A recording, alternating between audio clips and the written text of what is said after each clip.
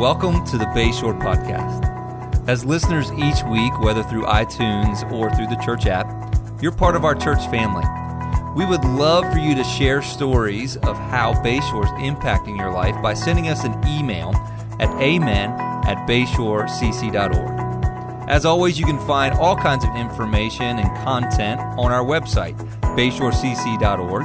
There's also our church app, which you could download by going to bayshorecc.org/app. So thanks again for joining us this week, and we hope that today's message is a blessing to you.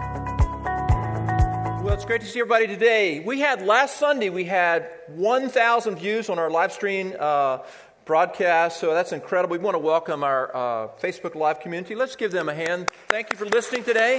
We're so grateful for our podcast listeners and our regular listeners, and 1,000 views. We had Katie Kelly from Frederick, Maryland. Hello, Katie. Thank you for listening last week, and also Kathleen Dalton from Dalton, Pennsylvania. So thank you so much. People listening from all over our community and also around our region as well, and even outside of our region. So, hey, we're in a study. We're looking at the book of Acts, and we are looking at some strategic things in this incredible book. And we come to a great section of the book of Acts today, Acts chapter 17.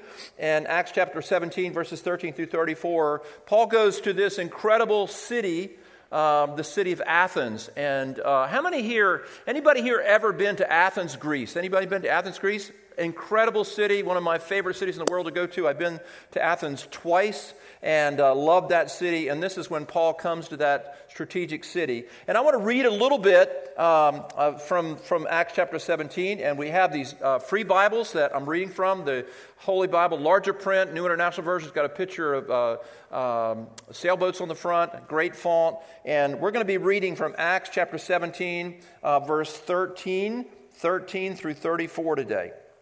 And it says this: When the Jews in Thessalonica learned that Paul was preaching the word of God at Berea, they went there to agitating the crowds and stirring them up. The brothers immediately sent Paul to the coast, but Silas and Timothy stayed at Berea. The men who escorted Paul brought him to Athens and then left with instructions for Silas and Timothy to join them as soon as possible. While Paul was waiting for them in Athens, he was greatly distressed to see that the city was full of idols. So he reasoned in the synagogue with the Jews and the God-fearing Greeks, as well as the marketplace, day by day, with those who happened to be there. A group of Epicurean and Stoic philosophers began to dispute with him. Some of them asked, "What is this babbler trying to say?" Others remarked, "He seems to be advocating foreign gods." They said because Paul was preaching the good news about Jesus and the resurrection. Then they took him and brought him to a meeting of the Areopagus, where they said to him, "May we know what this new teaching is and what you're presenting? You're bringing some strange ideas to our ears, and we want to know what they mean." And all the Athenians and the foreigners who lived there spent their time doing nothing but talking about and listening to the latest ideas.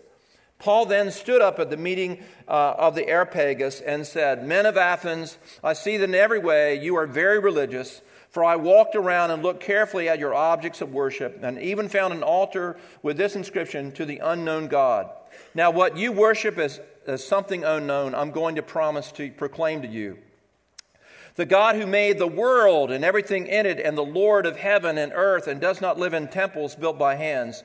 And he is not served by human hands as if he needed anything, because he himself gives all men life and breath and everything else. From one man he made the entire nation of men, and they should inhabit the whole earth, and he determined the time set for them and the exact places they should live.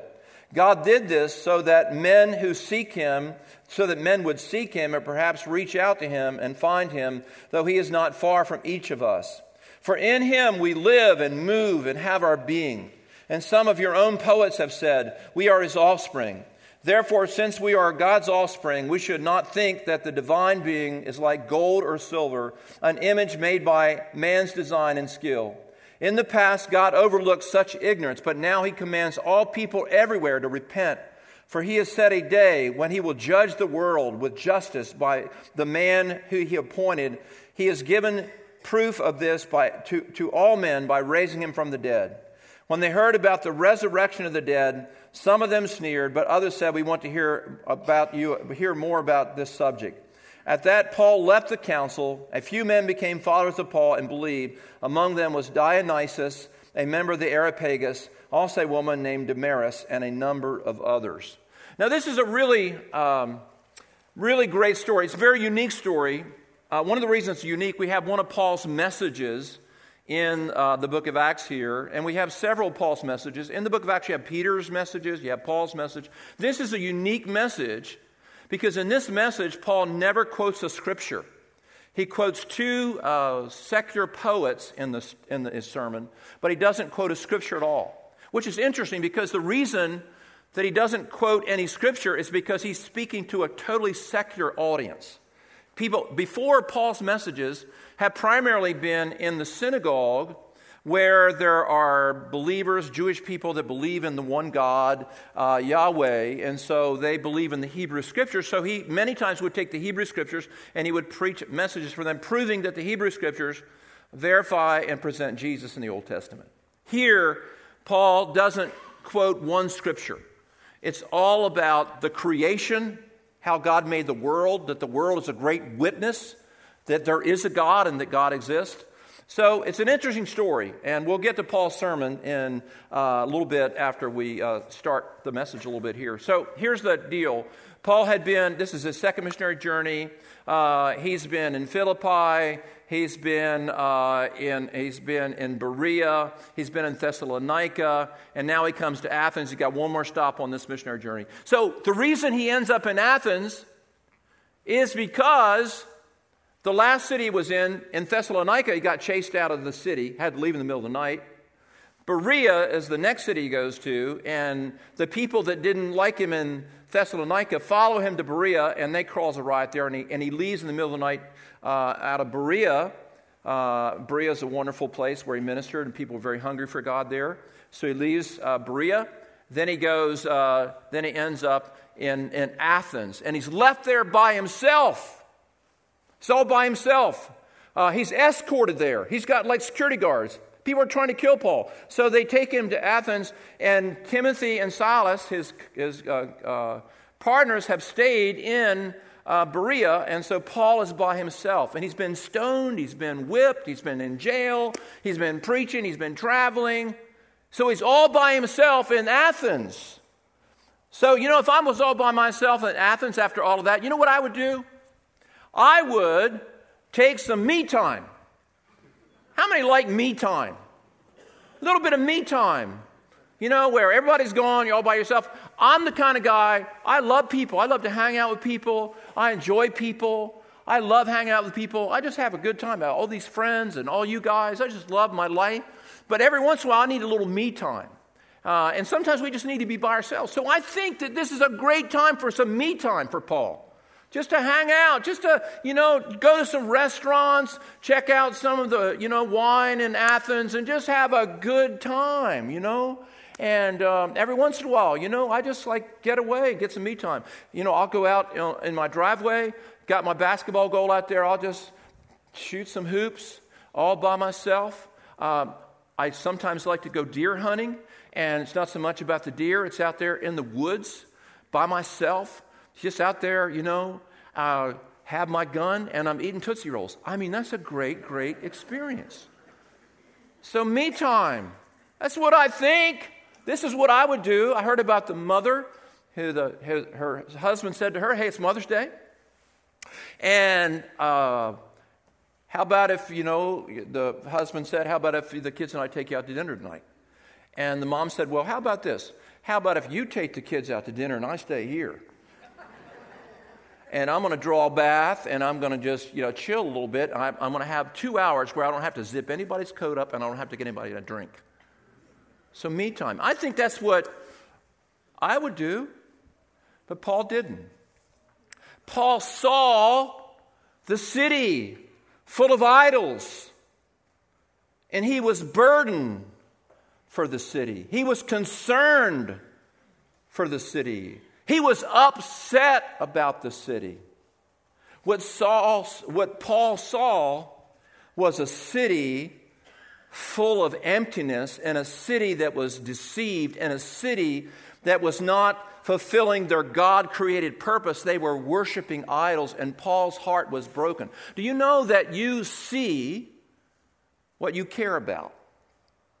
You see what you care about. And Paul saw a city that needed God. You always see what you care about, and so whatever it is that you really care about, if you're a builder, a developer, and you ride around our community, you see an empty field, you see a place where there could be a new community, a new development, because that's what you care about. You see what you care about. Like if you watch your kids, how many had your kids played basketball or soccer or baseball, and your kids are playing Little League Baseball, and you're there watching them, and there's 9 kids on the field, but what are you doing? You're looking at one kid. You're looking at your kid in center field. He's turned the wrong direction. He's looking at the cars go by.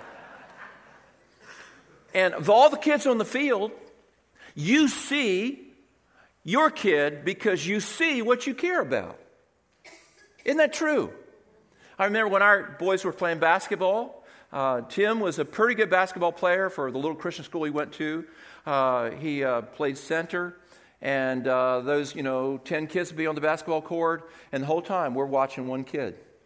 We're watching Tim because you see what you care about. And I remember, there was a guy, his son played on the team. In fact, his mom is here today. And this dad, he videotaped every game. And his video camera was always on Eric, following his son. Because you see what you care about. For me, when I ride around our community, I see a building. And I always, ask Karen, I always say, boy, that would make a great church.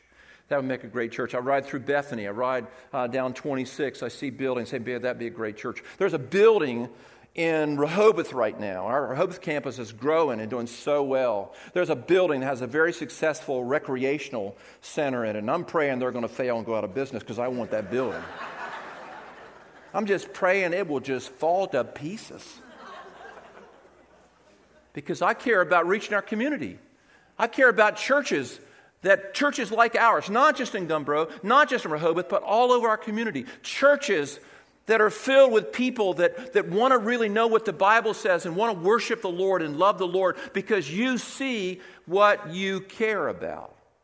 And Paul saw a city full of idols.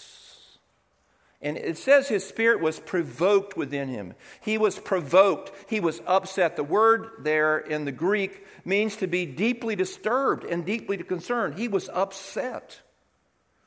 That's the other thing about, you know what you care about by what upsets you.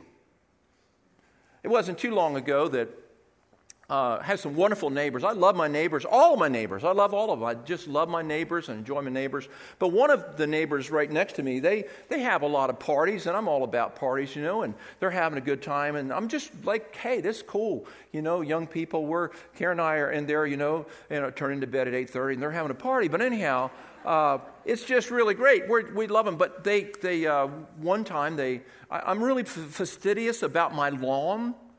I love my lawn, my green grass in front of my lawn. Don't say I love grass. I love my lawn. And, it's biblical. The Lord will cause us to lie down in green pastures. I love my lawn. And anyhow, the party was so big that they couldn't get out of the driveway, so they were pulling through my driveway and leaving these big ruts in my yard. And so I went next door in the name of Jesus to share with them that I wish you wouldn't do that. I said, I'm all about the party. I'm all about the party. You want to invite me? I'm coming to the party. But please, could they back out and not go? So what you get upset about indicates what you care about. And some of you moms here today, What upsets you the most in life is when you're concerned about your kids and something is going on with them and they're not doing well and they're not heading in the right direction. And whatever you love, when it's threatened, it upsets you. I'll never forget when my son Joel was 9 years old. In the spring, when he was 9 years old, he went through something physically. We don't know what happened to him, but all of a sudden he had this severe abdominal pain, and he would be bent over, and he was holding his stomach and moaning all the time. He would actually lay and sleep at night, and he would be moaning in his sleep. We took him to doctor after doctor after doctor. One of the theories was that he had virus in his lymph nodes. They did exploratory surgery on him. We went through a summer of absolute torment. And we actually wondered if we were going to lose him. He was there. He had big circles under his eyes. He was just not doing well, and he wouldn't eat. And he literally just was bent over, moaning all the time.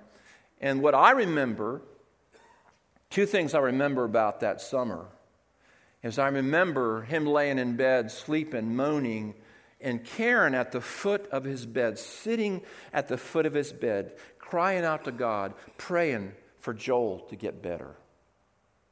And we went through the whole summer. He had exploratory surgery, as I mentioned. And then we had a trip planned to Disney, and we asked Joel if he wanted to go to Disney. It was just terrible. He still wanted to go to Disney, so we took him to Disney. We pushed him around in a wheelchair at Disney World.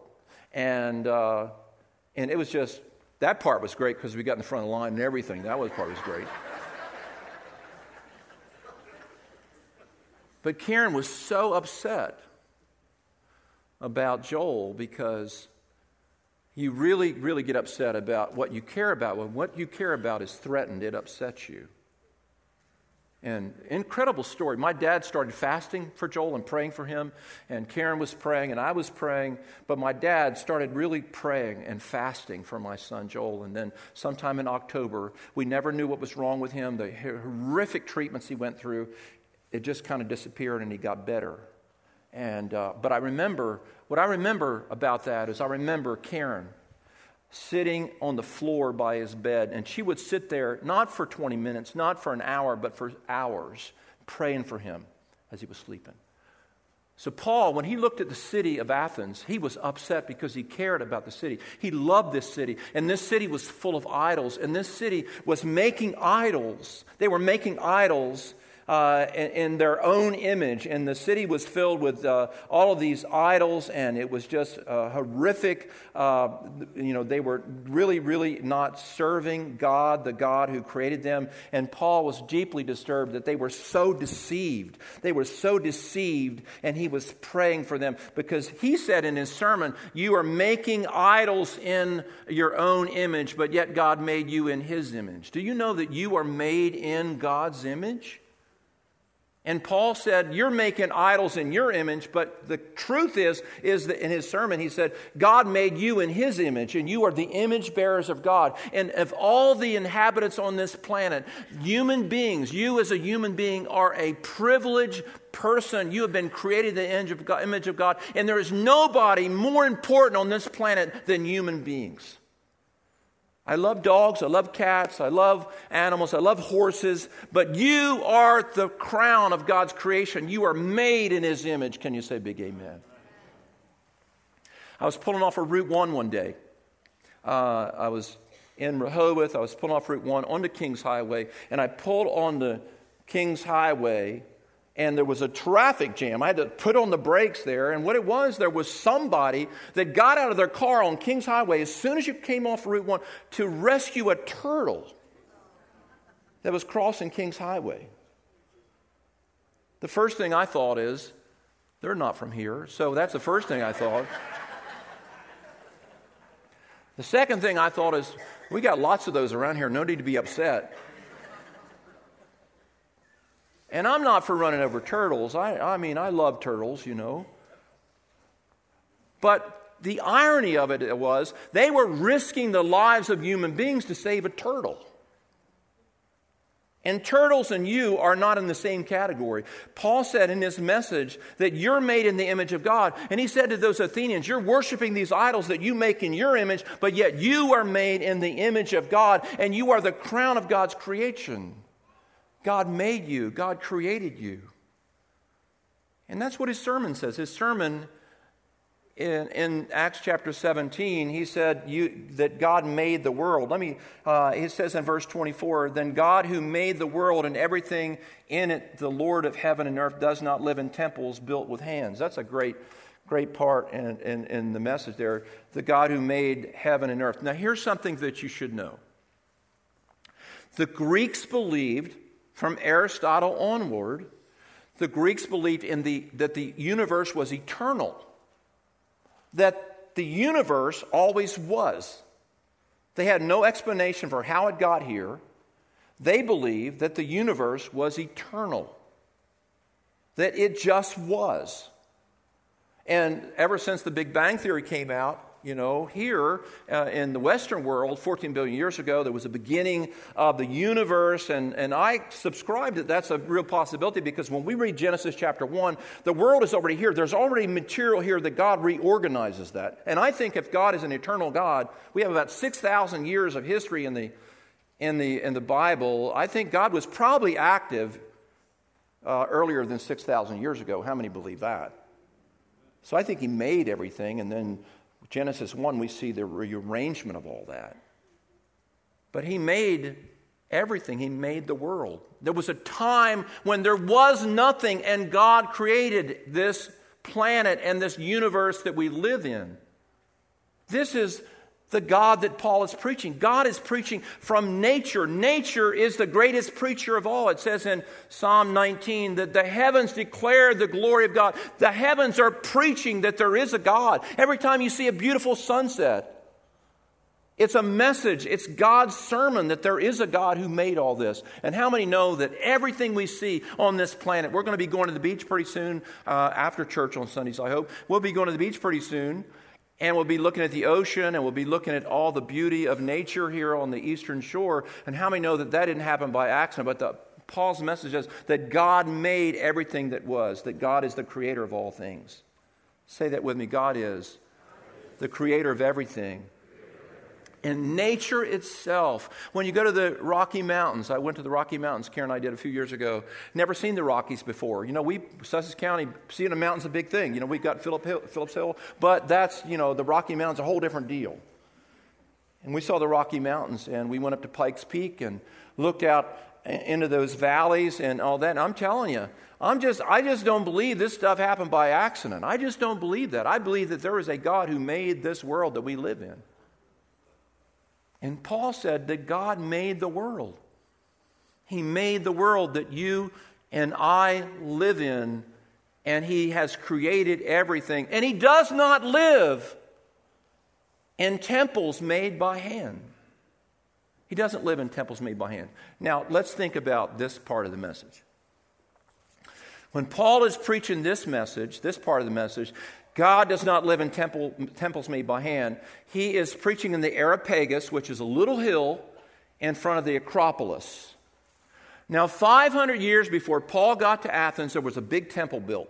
And the temple housed a goddess by the name of Athena. Athena was the daughter of Zeus. Athena was born out of the forehead of Zeus. Speaking of rationality. And so there's a temple. And if you've been to Athens, Karen and I stayed in the Acropolis Motel, looked out our window, and we could see the Acropolis, and we could see the Parthenon on top of the Acropolis. And if you've been to Athens, what you cannot get over is how big it is. That temple is used. Here's a picture of the Parthenon. And you see the people down here? That's a policeman right there. This thing is huge. And inside of it was a big statue of the goddess Athena. And Athens is named after Athena. Athens, Athena. But what's significant is Paul is preaching just feet away from that. And this is the backdrop. And he's preaching, God made everything, and the God that Paul is preaching does not live in temples made by hands. Pericles made this 500 years before that. And what a powerful statement. He said, that's a big temple. You'd think that would contain any God. What is the temple that God lives in? What is the temple that God lives in that we worship? Well, there's this guy named John Walton. He said that when God created the world, it says, on the first day was evening and morning, first day, second day, evening, morning. When it gets to the seventh day, he doesn't say, and the seventh day was evening, morning. The seventh day, there's no evening. It's no closing of the seventh day. And it's an ongoing period where God, when a temple was made, on the last day of the temple that was made, God would move into his temple and inhabit the temple. And so when God got done creating the universe, he moved into his temple, and the universe is his temple. The universe is his temple. And here's what we know. Scientists, they don't even know how big the universe is. All they know is it's getting bigger. And the God that you and I serve is so big, there's a temple that's continuing to expand because it can't contain him. And God is bigger than Athena's temple. God is a God who has made everything, and he's made us in his own image, and he is a God that's greater than any God that the Greeks could imagine. Say that with me. Say this with me. God is bigger than we can imagine. And that's what he was preaching. And then he said, God made us so that we may reach out and seek for him. We may reach out and seek for him. And the Athenians, they're worshiping all these gods, and it's not working. There's a decline. We know that Athens is in decline at this time when Paul's there. The population is going down. People are getting disillusioned with the idols. And Paul goes and he preaches, and you said, you've got an altar to the unknown God. And he's speaking about, the God that they don't know, and he's speaking to the Lord. And it says that the Lord made us so that we may seek for him and find him. So each of us has been created by God with a divine hunger for the Lord. The Bible says in Ecclesiastes, God has set eternity in men's hearts. And these empty Athenians, Paul's preaching to, and he said, God made you so that you would seek him and that you would know him. So yesterday I checked Facebook, and I just happened to check what was going on. I got a message in Messenger. It was from a guy that I'd never corresponded with, a guy that I went to high school with, a guy named Charles. So he said, call me as soon as possible. Then he sent another text, call me as soon as possible. So I got done my work. I had to go to Lowe's to do some things. And so I called him when I got to Lowe's. I'm sitting in the Lowe's parking lot. And here's this guy named Charles. He said, you and I graduated from high school together. And I didn't really know him. And he said, I was a salutatorian for our high school class. I was number 2 in the class. Barbara Gandex was number 1. I was number 2. And so then I knew why I didn't know him. We were in opposite ends of the class. So... And he said, do you have some time? He said, I've been watching your 2-minute videos. And he said, I would just like to ask you some questions. So I talked to this high school buddy, and we started talking. I didn't really know him in high school, but he was a really smart guy. And he said, when I grew up, my mom told me, she said, you're not going to get ahead in life by going to Sunday school, and you're not going to get ahead by praying in life. You're going to get ahead by getting good grades. And he said, I got good grades. I was very, very smart. I was going to go to medical school. There was some problems with my dad. He didn't pay for it. And he said, I've had some problems in my life. I just had a relationship that went south. And he said, I don't know what to do. And he said, I want to ask you about the Mormons. He said, these Mormons have been really coming to visit me, and these Mormons have been really nice to me. I want to know your opinion about the Mormons. So I said, Charles, listen, the Mormons are wonderful people. I said, they've got great values and, wholesome family values and all that. And I said, their history is a part of Americana. I mean, them traveling across the Midwest and all that. I said, they're they're really wonderful people. And he said, they've been really nice to me. And he said, well, what do you think of them? I said, well, they're, very wholesome people and all that. I said, but there is a problem. I said, they've demoted Jesus to angel status. He said, what do you mean? I said, well, they see Jesus as an angel, not as the Son of God. I said, evangelical Christians and people that believe the New Testament, believe the Bible, Jesus is the Son of God. He was before all things, and everything hinges on our belief of Jesus. He said, yeah, wow, that's not good. I wouldn't want Jesus to be an angel, he said. I think I need something bigger than that. So he talked to me about his emptiness, and he said, I got good grades, and he said, but I was empty, and I've been successful, ended up being a CPA, and he said, I've done everything right, and he said, I'm just, something's missing in my life. And he asked me about churches. I said, well, look for a church. He lives in Gaithersburg, Maryland. I said, look for a church that has community in the name. And I said, that's a good sign. Sometimes it's a Bible teaching church and all that. And so talked to him about that. And then he said, well, you pray with me. So I prayed with him.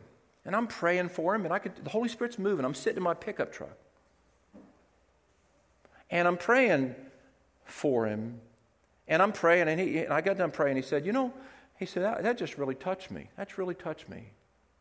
And then I thought to myself, what am I doing? This guy's asking about church. He's ready to find Jesus right now. I said, Charles, would you like to find Jesus right now? Would you like to become a Christian right now and ask Jesus in your heart? He just took off praying, inviting Jesus into his heart on the phone.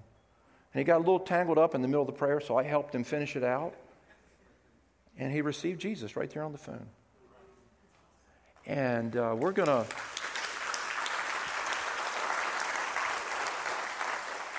to be helping him. I'm going to help him. I was actually on the website this morning, Gaithersburg, looking for churches for him. And you know what he said? He said, something's missing. Something's missing in my life. He's a real smart guy.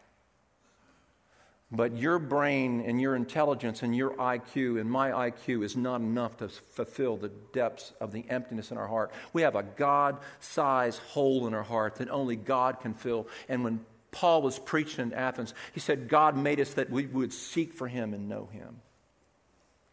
And then Paul finishes his message by talking about the judgment of God. There's coming a day, and the reason that's interesting when he said there's coming a day of judgment, the reason that's interesting is because he's talking, we know that, look what it says in verse 30. In the past, God overlooked such ignorance, but now he commands all people everywhere to repent. Verse 31, look what it says. Verse 31, for he has set a day when he will judge the world with justice by the man he has appointed. Hey, listen. I know it's 2019, but let me tell you something. We're all headed through the page of the history toward a moment when every human being will stand before the God of creation, and we must give account. That's a constant theme in the New Testament. And those that know Jesus, that have been clothed in the righteousness of the Lord, will stand in the righteousness of the Lord. And the Bible says in Revelation chapter 20 that the books were opened, the dead, small and great, rich and poor, whatever economical class you're in, whatever educational class you're in, every human being will stand before the Lord and give an account. And so Paul in his message says we're all headed toward a moment when we will stand before the God who made us. Say this with me. There is an appointed day of accountability. So the reason this is interesting is because we know in the text that Paul's talking to several groups of people. He's talking to the Epicureans. Everybody say Epicureans? And the Stoics. The Epicureans believe this. The Epicureans believe that pleasure was the greatest pursuit in life and not to worry about God judging because any of the gods of Greece, the Epicureans believe the gods were totally preoccupied and they weren't tuned into your life at all. So you shouldn't walk around fearing any god because there's nothing to worry about. And Epicurus, who lived 340 BC to 270 BC, Epicurus taught that one of the things that robs us of pleasure in life is fear of death. And Epicurus said we shouldn't fear death because we become non-existent at the moment of death. So why would you worry about somewhere you're not going to be? When you die, you're not going to be there because you're not going to exist anymore. This is who he's talking to. And Paul preaches and teaches that there is a day of accountability where the dead will stand before the Lord. So, I'm not perplexed about that as a follower of Jesus, because I don't know about you, but I know I've since I've become a Christian, I haven't always lived perfectly, and I've made some mistakes and gotten mad and all that. And if I'm in the right crowd, if you've had that too, would you just kind of say, yeah, that's me too? But when I stand before Jesus, I'm standing in the righteousness of the Lord. Jesus has paid for my sin.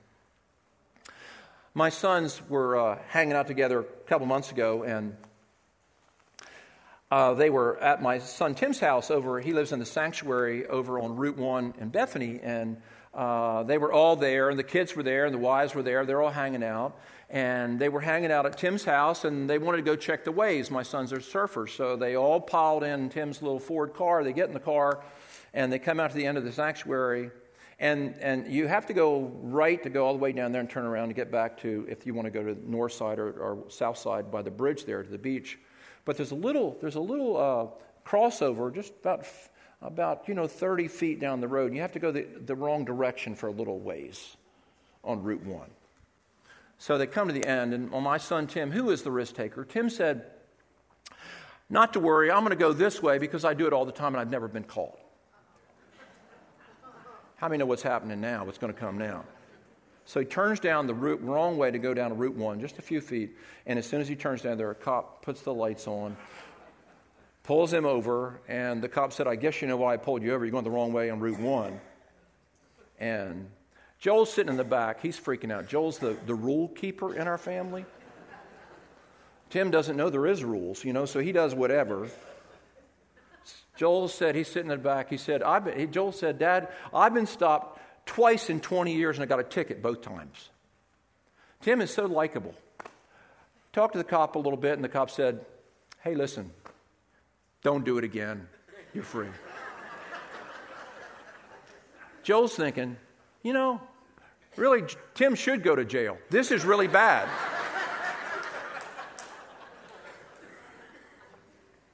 Cop let him off. What's the point of that story? The point of that story is God is not like that cop. God is not like that cop. Because when we have sinned in the face of a holy God, God does not let us off the hook.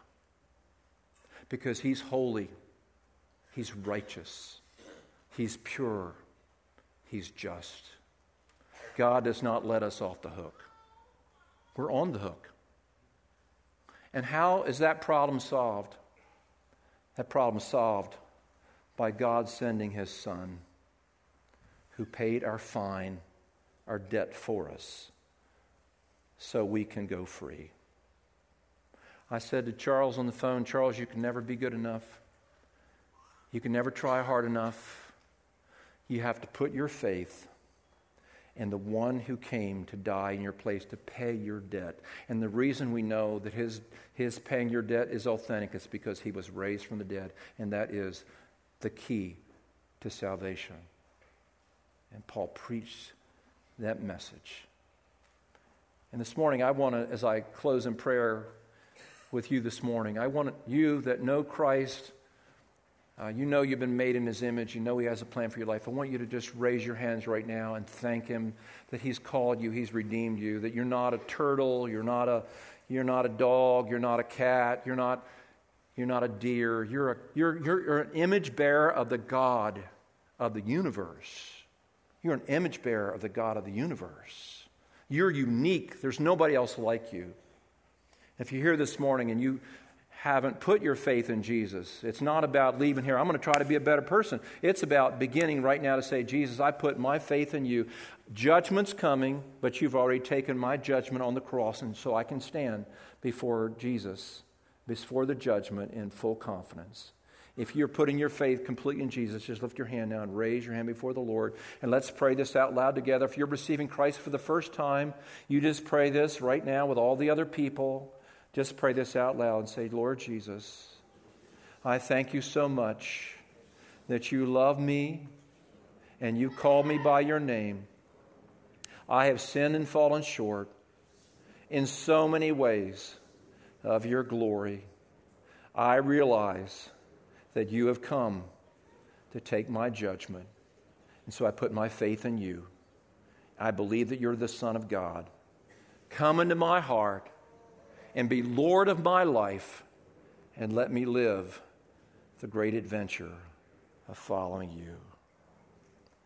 If you prayed that prayer for the first time, before you leave today, you need to go to the information center and say, I want to be baptized next Sunday. I want to be baptized. I want to celebrate.